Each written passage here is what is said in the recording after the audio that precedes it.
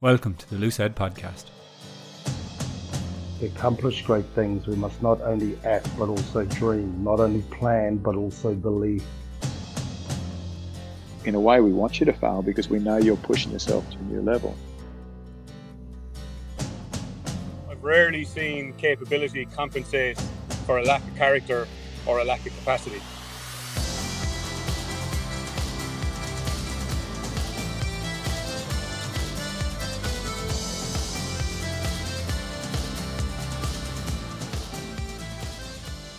Hello and welcome to the latest episode of the Loose Head Podcast. This Tackling the World series is based on the challenges of the Rugby World Cup, covering a wide range of topics such as selection process, the build-up, the games and memories, challenges, mental health and everything in between. This series is sponsored by Sound Out Rhythm, a company that provides tuition and events across all drum and percussion instruments, led by professional drummer and performer Conor Moore. 4 different players will join me to discuss their experiences and memories, and today I'm delighted to be joined by Nemani and Nadolo. Thanks a million for taking the time to come on the show today. How are you getting on? How are you enjoying rugby in Leicester?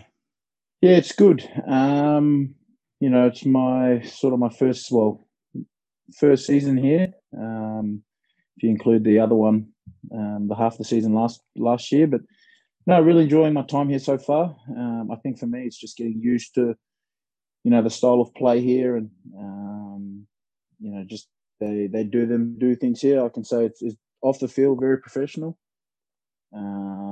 The way they conduct themselves, and I think just getting used to the style of rugby that's played here in England. And it's despite the weather is something getting used to. But no, really enjoying my time so far here with the Tigers. What would you say the biggest kind of style and difference of play is so far? I think just the way the way they apply pressure here. I remember, when just watching from outside in, from the Southern Hemisphere, even from France, we used to kick a lot. They kick a lot here, and you always used to be like, why do you guys kick a lot? It's not until I came here and actually, found out how they do it and why they do it, and given the weather as well and the style of rugby they play here, it makes a lot of sense to do what we do, and it's actually exciting. I mean, I'm used to getting my hands on the ball, heaps in past teams that I've played in, whereas here I've learned to be just as dangerous without the ball, if that makes sense. So one thing that, and I'm thankful for as well here, is they've the way we train suits the way we play, and it's really exciting to be fair. I know a lot of the fans don't. You always about here in the Northern Hemisphere, especially in the UK, that they kick a lot. But I think for me, just really realizing why they do it and why we do it, it's makes a lot of sense. And I've just learned to get myself, in the best way, in the best shape. Not only that, but to get to be able to do what we're doing at the moment. And I've learned that I could be just as dangerous without the ball than with the ball, if that makes sense. Yeah, I think over the last couple of years, though, we've seen every team kick more than in the past, and certainly in the last maybe 18 months, 2 years. It's just, and a lot of fans don't like it. A lot of fans want to see the run in rugby, and a lot of that's understandable too. But I suppose it's just the way the game changed and the breakdown laws. It's a means to an end now, isn't it? More than anything. Exactly, and with the rules changing, and they're really just the way you can get over the ball now. It used to be longer before you get a penalty. Now, as soon as you hit the ground and someone's over you, it's a few seconds. So you've got to adapt to the way the rule that probably has a big say in it. So it's just whatever team adapts well to it, and you still see the odd teams running it as well, which is exciting to see as well. But from a a driver's or a direction point of view of how we're trying to play and where we're trying to play on the field, it makes a lot of sense. Well, I asked you on today to talk about your experience around the Rugby World Cup with Fiji, and how you enjoyed it, and maybe the challenges and everything you faced with Fiji heading into those Rugby World Cups. So if it's okay with you, I'll just jump straight in and we can have a little chat about that. Yeah, get involved. Yeah. First off, I suppose the first question I'd like to ask is, and I'm kind of going back before the World Cup here, but you were involved in the academy out in Australia. I think it was Western Force Academy, and this is maybe at the start of your career. And I was listening to a podcast earlier today, and they said that you weren't light enough, and then you weren't quick enough, so they cut you, and you found it very difficult to find a club. And I suppose then, I know, fast forward to Japan, and from Japan you went to the Crusaders, where the Crusaders said, look, you're big, you're strong, you can finish, you can break tackles, and we want you to do that. So I guess in a long-winded question, I suppose what I'm asking is, when you were playing for Fiji in those World Cups, did you think about what was said to you in Australia and use it for motivation? But on the flip side, did you use what was said to you at the Crusaders and use it almost as an assurance in your own abilities? Yeah, 100%. Look, I still said to me those many years ago till today, getting told, I wasn't going to be quick enough, and I wasn't going to be, I was too big, I guess, to be able to handle the pace. This is just Super Rugby we're going. So, I took that on board, and I used that as a fuel, even till today, like I said. So it's kind of like playing with a chip on my shoulder, I guess, if that makes sense. And, until I went to the World Cup, to the Crusaders, and it was the total opposite, So you got to realise, man, now in today's world with man's career, as simple as that, we hear it all the time. Come over here to the Southern Hemisphere, absolutely kill it, and then playing for their adopted country, go back and get picked, you know what I mean? So when I was at the Crusaders and they said the total opposite, it gave me my job when I was at the Crusaders. So that gave me the confidence to want to just, they gave me the license to just be me. So it was, they took a gamble on me, and it shaped up my career, and I went on to play in the World Cup, and that thought, yes, of not being good enough became rather than doubt. So like I said, people ask, I still use it to today. I'm 33, and 12, 13 years on, still playing professional rugby. When you got the call up for Fiji initially, so before your first cap, and I know we haven't touched on the World Cup yet, but I know you played Australia under 20s. Were you still hoping to play with Australia, get a full cap with Australia, or was the plan always to play with Fiji if the opportunity came up? Well, of course, when I was in Australia and I was in the under 20s, you're only one step away from the Wallabies, and it wasn't until I wasn't getting any love at club rugby. With the Waratahs. When I was there with the Waratahs, and you can sort of sense at the time that no club wanted me in Australia at the time. So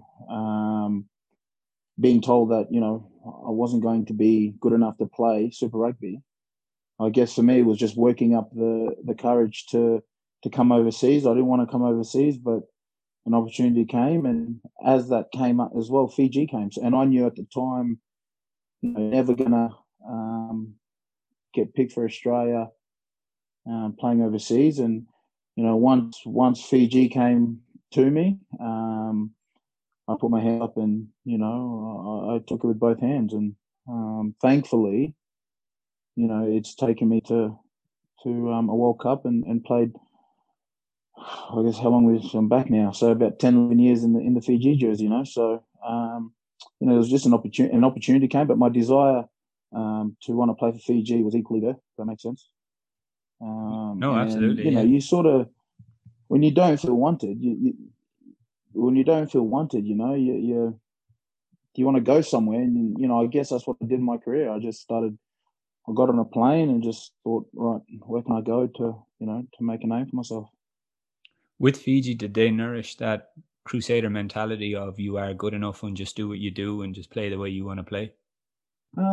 You got Fiji. There's a lot of talented, dangerous, talented, raw talent in the squad. So, obviously I got picked to play Fiji because of my ability and what I did at club level. So it wasn't, put on there. It wasn't like as if it wasn't put on me to be, because I'm big, because I'm that. It was just, I was good enough to play, and I fit into the system, and it was exciting to play in a team where it can get loose at times. But I think over the years we've learned to bring in a little bit of structure, but not only that, not take away what we're good at. Just on that, it can get loose at times. I think that's one thing that people associate with Fiji, that, the skill set's unbelievable. And, oftentimes, especially people watching games, and, a pass might be thrown or an offload might be thrown, and people say, oh, that's Fiji. But what they don't see is maybe the 20 odd years of practicing that skill over and over again. They don't see that. Yeah, 100%. It's because back home, you got to remember Fiji sevens is the number one sport, so when you're as young as, I grew up in Australia, but, going back home all the time, a kid at 4 years old is already learning not to get tackled. So offloading is a big part of it, getting the ball away. And to be fair, I was actually a late bloom. I didn't really learn to know how to offload until I went to the Creators. And I learned off Kieran Reid, who was always on the edge there, and watching him how he offloads, and that's when I sort of added that part of the game, part of my game. So, that was 2014, 15, I guess. So, you're right. It just doesn't happen overnight. It's like here in the UK, everyone's good. Your guys learn how to kick. Everyone can kick. Growing up watching football, it's the opposite in Fiji. Everyone can offload, but some of us struggle to kick a ball. So yeah. Looking towards the Rugby World Cup, when you got the call up for Fiji to go to the World Cup, how did you get that call up, or how did you find out? So it was 2000 and it's funny because I made my debut in 2010, and then 2013 I didn't get picked again for 2013. The coach at the time, and plus they had some good outside backs, so I was down the pecking order. And then it wasn't until I went to get back into the squad, I went and played on a Fiji A, like an A team. It's like the second team, so it's usually just the locals. And I really wanted to get back into the Fiji team. The only way I could get back into it was to go through that avenue, and I was still in Japan. And I'll never forget it. I paid my way down to Sydney so I could be part of this team. And, we did well. And then that's how I got back in. I made the Northern Tour that 2013, and then I signed with Crusaders. And then I guess from there, it wasn't until 2014, I was doing really well. And then pretty much at the end of 2014, we'd qualified for the World Cup, and the coach at the time was keen to have us on board. And then started the prep in Fiji in 2015, and then the squad got announced at a press conference, and I was fortunate enough to be in it. So you didn't find out the night before? You didn't get a text or a phone call or anything? No, I didn't. To be fair, I think guys already knew. I mean, no, sorry. So you were told if you didn't make it the night before. If that makes sense. So there were guys that didn't make that the night before, but we didn't know about it. So it was we didn't find out till the next day that the guys who already got told didn't that didn't get picked. Because and then we found out at the press conference. So thankfully, I made that squad. It's a nice surprise to have, isn't it, though? Yeah, exactly. First World Cup, and just to be able to represent your country, on the biggest stage is pretty cool. So that was a great experience. Coming over here in 2015. Looking at the training camp and the prep you had for the World Cup, can you talk me through maybe what you did? I think it was from what I can remember, it was a 3-month camp. So prior to that, we had PNC. I got injured in a test match against the Maoris, and I flew back to Christchurch. I pulled a muscle somewhere up near my ribs. It was it's pretty sore. So I didn't actually play in the PNC. So we were actually together for 4 months. And then I think a month and a half of that, the boys were in the USA playing the PNC, and I went back to New Zealand. And then I joined them back. And then I think the prep was probably 8 weeks. Camp. It was in Fiji at the time, and bloody hell, it was hot. It was a tough World Cup preparation. we're training in humid 30-degree heat. And the grounds we're training on were, put it this way, we're pretty tough. I'm training at an army barrack, and it was a slog. It was pretty tough, but no, it was a good experience. It was a great experience. I thought we trained really well, and and maybe we might have had a test. And then we flew to England and played Canada in a warm-up match before the first game. Looking towards the World Cup in 2015 and, being in it, the group you were in, Australia, England, Wales, that was a very, very tough group. Looking at the belief you had coming into the tournament, yeah. I mean, I'm a firm believer that no team enters a tournament or no player actually plays the game without an instilled sense of we're going to win. I really believe that you wouldn't be there otherwise. There's no point in playing the game. How was the feeling in camp, let's say before that first game, or just as the tournament, when you landed, let's say before the tournament began? Yeah, it was exciting, especially knowing that we were going to play in the opening game. Like you said, no one goes into a game or goes into anything half-hearted. Otherwise, you wouldn't be doing the sport. So I remember going into England personally, the amount of concentration, I guess, and the amount of prep, I did individually, like I did on my own, was to get myself ready for this game was pretty draining. I remember after the test match, we came back to the hotel and I just went out the back of our hotel where we were staying, not sure where it was, but I just had a beer on my own. Like that was, it was very exhausting, because it came, the lead up to it was about 2 weeks. We were already in the country for, I think, 2.5 weeks already. And then, but it was very intense, I think, with England. And then Australia, because I thought we played well against England, we thought, we fancy our chance against Australia. And then, our scrum was dominant. And that's what I think gave us confidence going into these games, because, without a set piece, Fiji struggled over the years with set piece, especially in the scrum. So I think we played Australia and we only lost by 10 points. But I thought we did really well in that World Cup, despite not coming away with one win. And then with Wales, I got suspended that game, and that was pretty frustrating. And it was. I think the boys were really excited, knowing that because we had nothing to lose, if that makes sense, going into that World Cup, being a tier 2 nation, so to speak, and then giving it to them. So I thought we did well despite not winning any games. I thought our intensity, intent in going into those games was pretty good. Just before that England game, you said that you did a lot of mental prep, and you found it very mentally draining. Can you maybe talk me through what you were doing to get yourself ready for the game? I imagine you were obviously focusing on your role and your jobs and visualizing the win and stuff like that, but what made it so draining? I think just the prep in terms of what we wanted to do. For me, so I remember my notebook, I already went through half the book, just writing down things of, got to 1 week. So the week leading into it, I had done a plan, like a daily. So I did a weekly plan of what I was going to do. I was going to get my body right. And then I'd write a daily plan of what I was going to do. So it could be stuff like get a cardio session in, do a stretching session. And if I didn't do any of them, I wouldn't sleep that night. And I remember one day I didn't do one thing, and I don't remember what it was. And I didn't do it, and I didn't sleep that night. It was a night of Captain's Run, the night before Captain's Run. So when I say things that I wrote down that I need to do was like eat right, make sure I eat this. By then we knew what the menu was.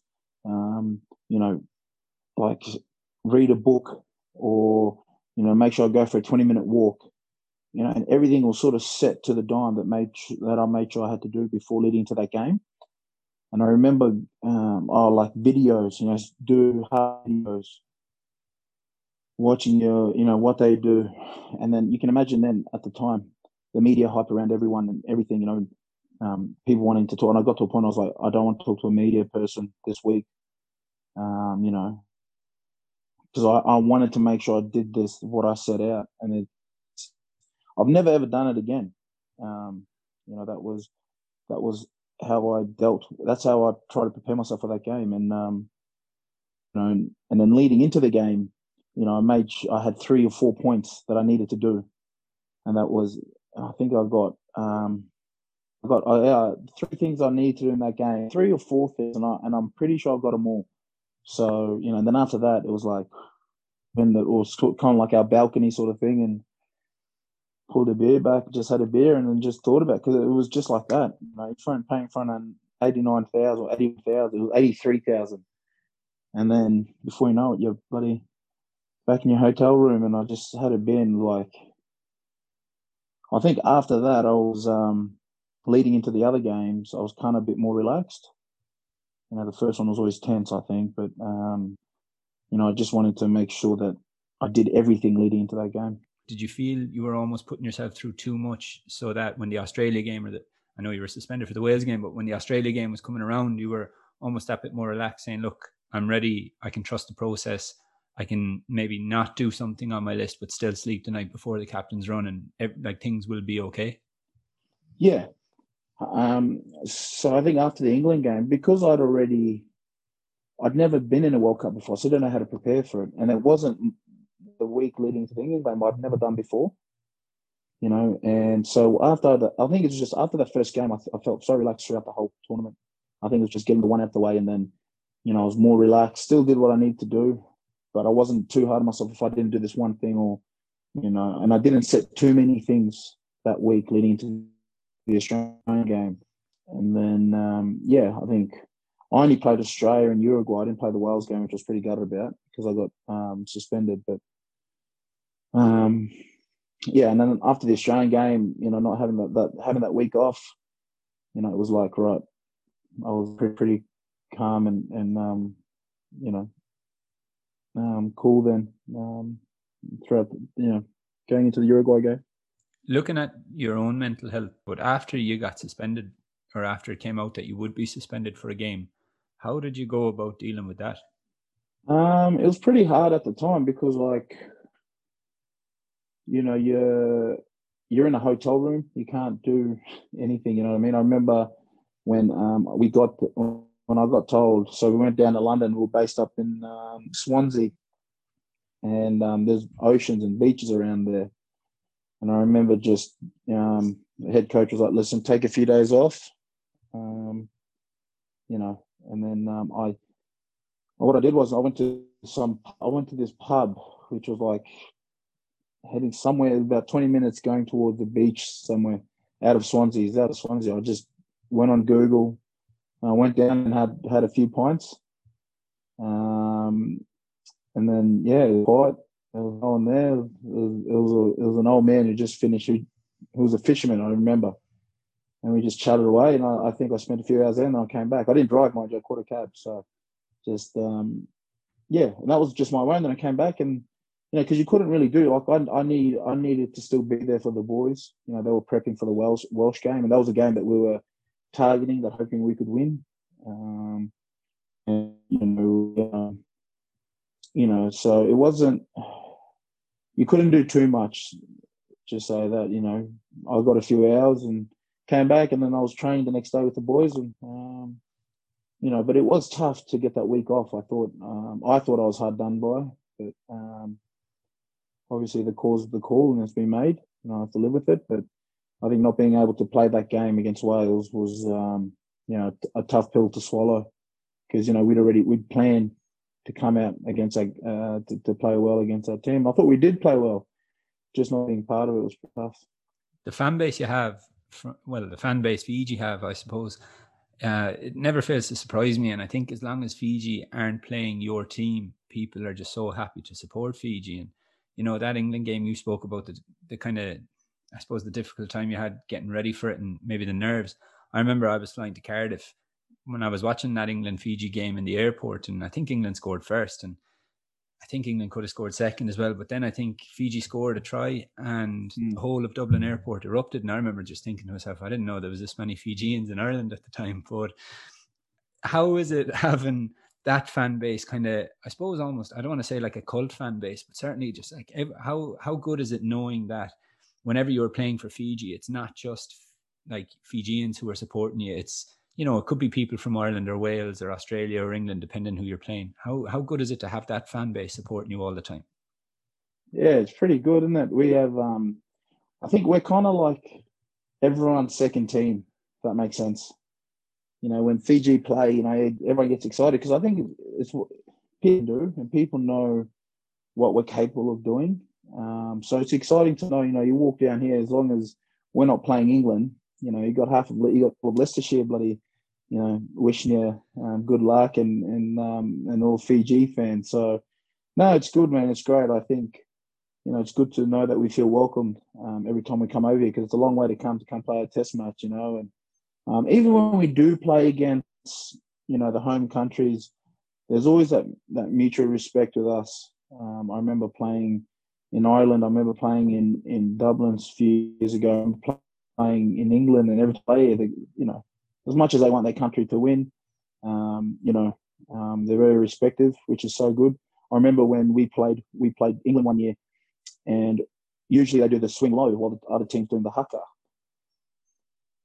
And the one thing I'll never forget, and it still sticks with me today, we did the haka in Twickenham that game against England, and the whole stadium was quiet.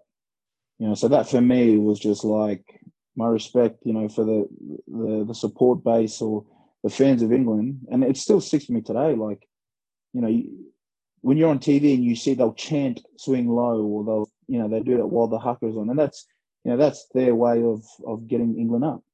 But for them to not do it against us, I thought was really respect. It was just, yeah, commend the respects, and you know, it's so good to see that, you know, people over here are really supportive of Fiji, especially if we're not playing their country, I guess.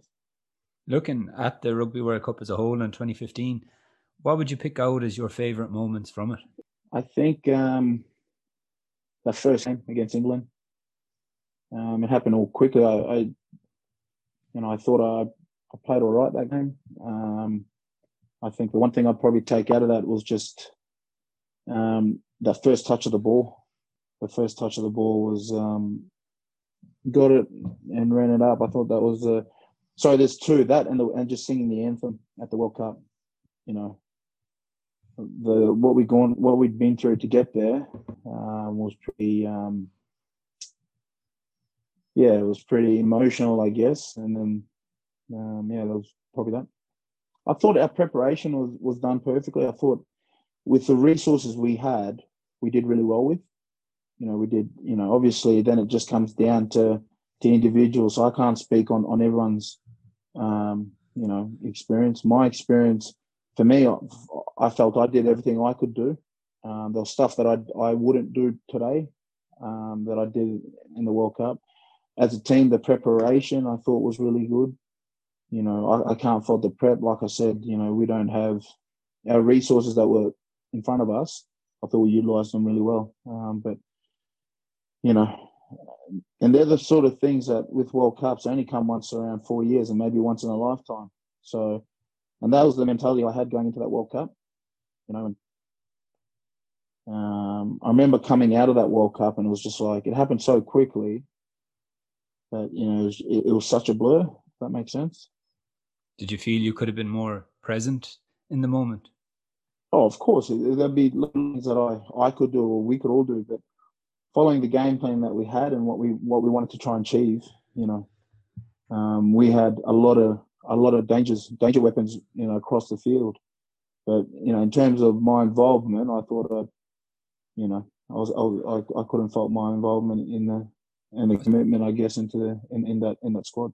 Sorry, I probably phrased that question wrong. What I meant was, do you feel like, let's say you said the England game was over kind of before you knew it, do you feel like you could have maybe stopped and took it in a bit more rather than letting it kind of just doing your job, I suppose? Oh, yeah.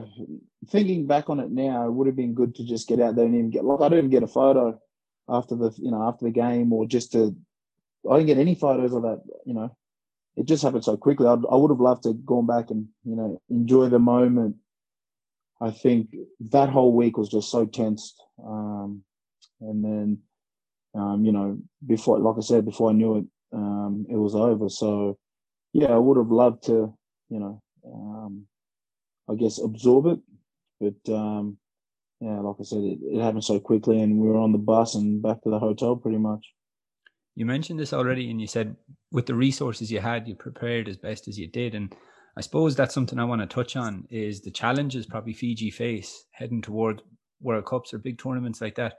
What can be done either by Fiji or for Fiji or the other Pacific Islands to help prepare them for tournaments like that?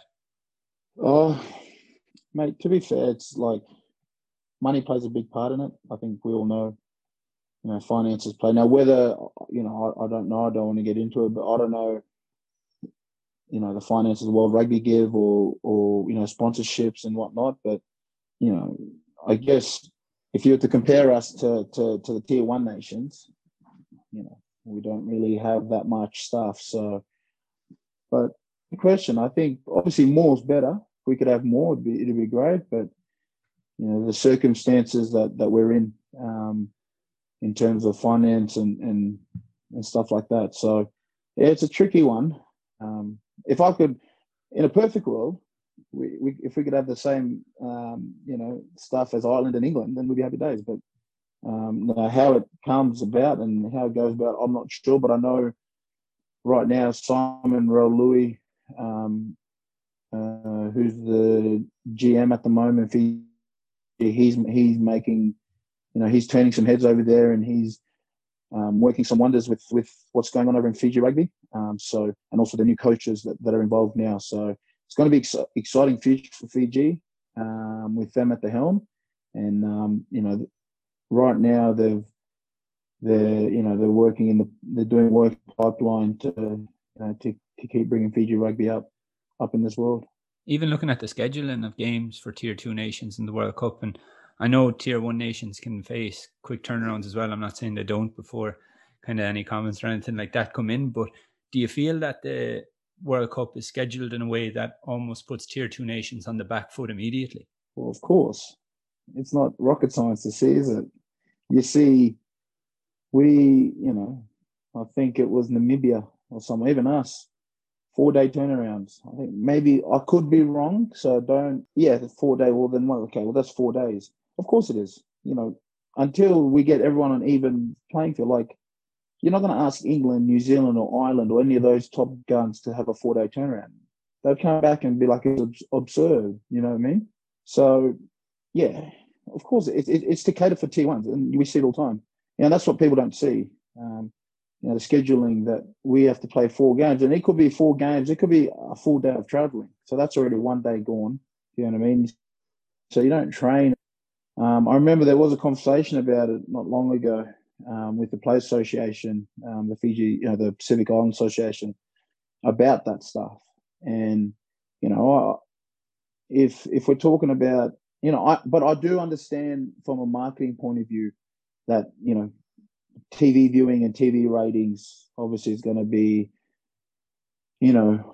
supportive of the tier 1 nation. So, it is what it is. But it's to support the tier 1's nations and make sure they're fine. So, I think they get from 6 to 7 day turnarounds, maybe I think 5 minimum. But I know they get a full week, Saturday to Saturday. So, but I think. I mean, what can you do? The high powers are going to obviously have the final say. I mean, you play England and you're going to be very, very sore, and to have to turn around and play another game 3-4 days later, it's almost negligence. Yeah, it is. And I think with all the new rules coming in and concussions and all this COVID, it has to change. It has to be at least 5-day minimum. They talk about, the welfare of a player and all this. Well, then make it so that everyone benefits from it. Don't just make it for the big boys. Sound like I'm complaining, but, why should we have to play 3 days? And, those guys get to play 7 days. And I know, like I said, I know they're bringing in the money, and I know it's all marketing and stuff, but it's always going to be an argument, mate. It's always unless it changes, it's always going to be a conversation spoken about. And, we've heard it all before, but still the same. I don't think it's complaining though to want to be on the level playing field when you're all playing for the same prize. Yeah, 100%. Could you imagine the whole of Ireland if the Irish were told they got 4-day turnaround after playing, New Zealand and having to play England the next week? Could you imagine the uproar in Dublin? Yeah, I don't think it would go down too well, to be honest with you. But I think we even saw a little bit of that when Well, there you go, mate. was it the last World Cup? Italy needed to beat New Zealand in order to progress, and because of the storm, they just said it's okay. We call it a draw. But I'm pretty sure the other games still went ahead. But would that have happened if New Zealand needed to win that game? Would that have been cancelled in the same manner? I don't think it would have personally, to be honest. Yeah, and there you go. That's a conversation like that's got to happen. You know what I mean? Like, I know, of course, we all know the answer, but until it happened, I mean, if you're right, if the storm happened and New Zealand need to win, of course they're going to be playing that game. You know what I mean? They've got what they wanted. So, like I said, it's a golden egg. Once you've got it where you want it, then nothing else really matters, does it? There's one last question I'd like to ask you, and it's one that was brought to my attention by a friend of mine, Kevin Conway, and when he heard I was chatting to you. And it's, what is the biggest difficulties that face Pacific players when they head towards Europe? The culture shock, especially if you grow up in Fiji, if you come from the island and you've never been off the island. I'm fortunate enough, I grew up in Australia, so similar here, just weather's better over here. First of all, you got to realize a lot of the boys come over with no money. So, when their talent allows them to earn, a healthy paycheck each month, that comes into factor as well. I wouldn't say it'd be the rugby, it'd just be the culture shock. I know it sounds bad, but like seeing a lot more white people than what they're used to back home, and I think once they get involved, and some of them will come over here and never touch a drop of alcohol in their life. You know what I mean? And they come here and it's just like, it's a massive eye opener. A lot of players struggle when they come here. A lot of players do well. But, the biggest thing is just culture shock. Because, when you come here, you got to remember too, mate, like professionalism in Fiji isn't what it is here. You know what I mean? Professionalism is bred into the kids here and in Australia and in New Zealand at 16, 17 years old. They start lifting weights. They're taught how to be professionals. They drink protein, they drink creatine, all that stuff. In Fiji, they don't lift. They won't do proper weights until they come over here. So you're pretty much getting raw talent. And so I've known when they go to, it depends what club they go to. Clubs actually feel that they are the finished product, which they struggle. I've always said that if the boys could come over to the UK or Ireland and learn their trade, it'd be so much better than, say, going to France, where it can get kind of lost over there. And that's a lot of the boys here as well, trying to get guys from Fiji over to the UK because of the coaching system and the facilities. And I think also too, people expect them to be professionals right away. You know what I mean? The life of a professional can be too much for Fijian players or island players in general. I think the good thing about it now is back home they're starting to educate these kids that this is what you need to do. I know Sarah Mumbai, who used to play for Fiji and Leicester Tigers in France for years, he's got an academy over there, and they educate kids on this is what to expect when you get over there. Save your money. There's going to be temptations. Because the upbringing is totally different from Fiji to here. You know what I mean? So I've found a lot of guys are so talented but don't do well because they find it hard to adapt to the culture. And I haven't even spoken about the weather yet, so that's another factor as well. But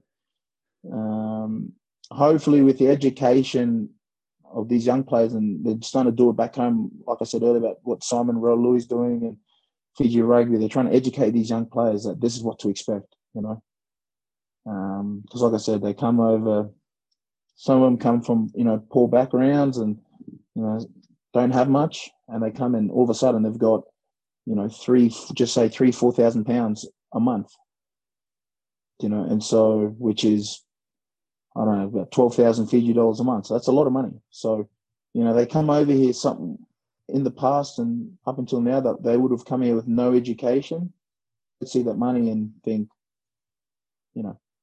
spend it and whatnot. So, I hope that answers your question. Do you see yourself filling in a role like that, almost like a mentorship role in the future when you finish playing? I'd love to. I've always said that if I was going to be involved in the game, it'd be somewhere where I could mentor and just help young guys, particularly Islander guys, or even young kids in general. But like, just in terms of just, I wouldn't say advice, but just give direction, like, and talk about what I went through, because I feel my experiences could benefit a lot of young guys coming through now. There's a lot of guys I know back home that, particularly Australia, who aren't getting love and getting told they're not good enough and are too scared to come over here. Do you get what I mean? So just small things like that. I'd love to get involved in some sort of role, but right now, well, hopefully it'll come about, but it's just a matter of, I guess, speaking and connecting to the right people and doing something about it. But I've always said if I was going to be involved in the game post-rugby player, it'd be something along those lines. Well, Nemani, I'd like to say thanks a million for coming on and for taking the time and just for being so honest about everything, so open about your experience. No, I appreciate it, mate. Hope I didn't bore you out or said anything negative. If I did, it wasn't my intentions. I'm just, like I said, speaking from my experience. No, I don't think you said anything negative at all. You said what it is, and that's that at the end of the day, really, isn't it? Yeah, 100%. Well, that's it from me today, folks. Thanks a million for listening, and I hope you enjoyed it. If so, please feel free to rate and review and subscribe to the podcast wherever it is you listen in. I'll see you back next week. And again, thanks a million to Sound Out Rhythm for sponsoring the series. All the best and good luck.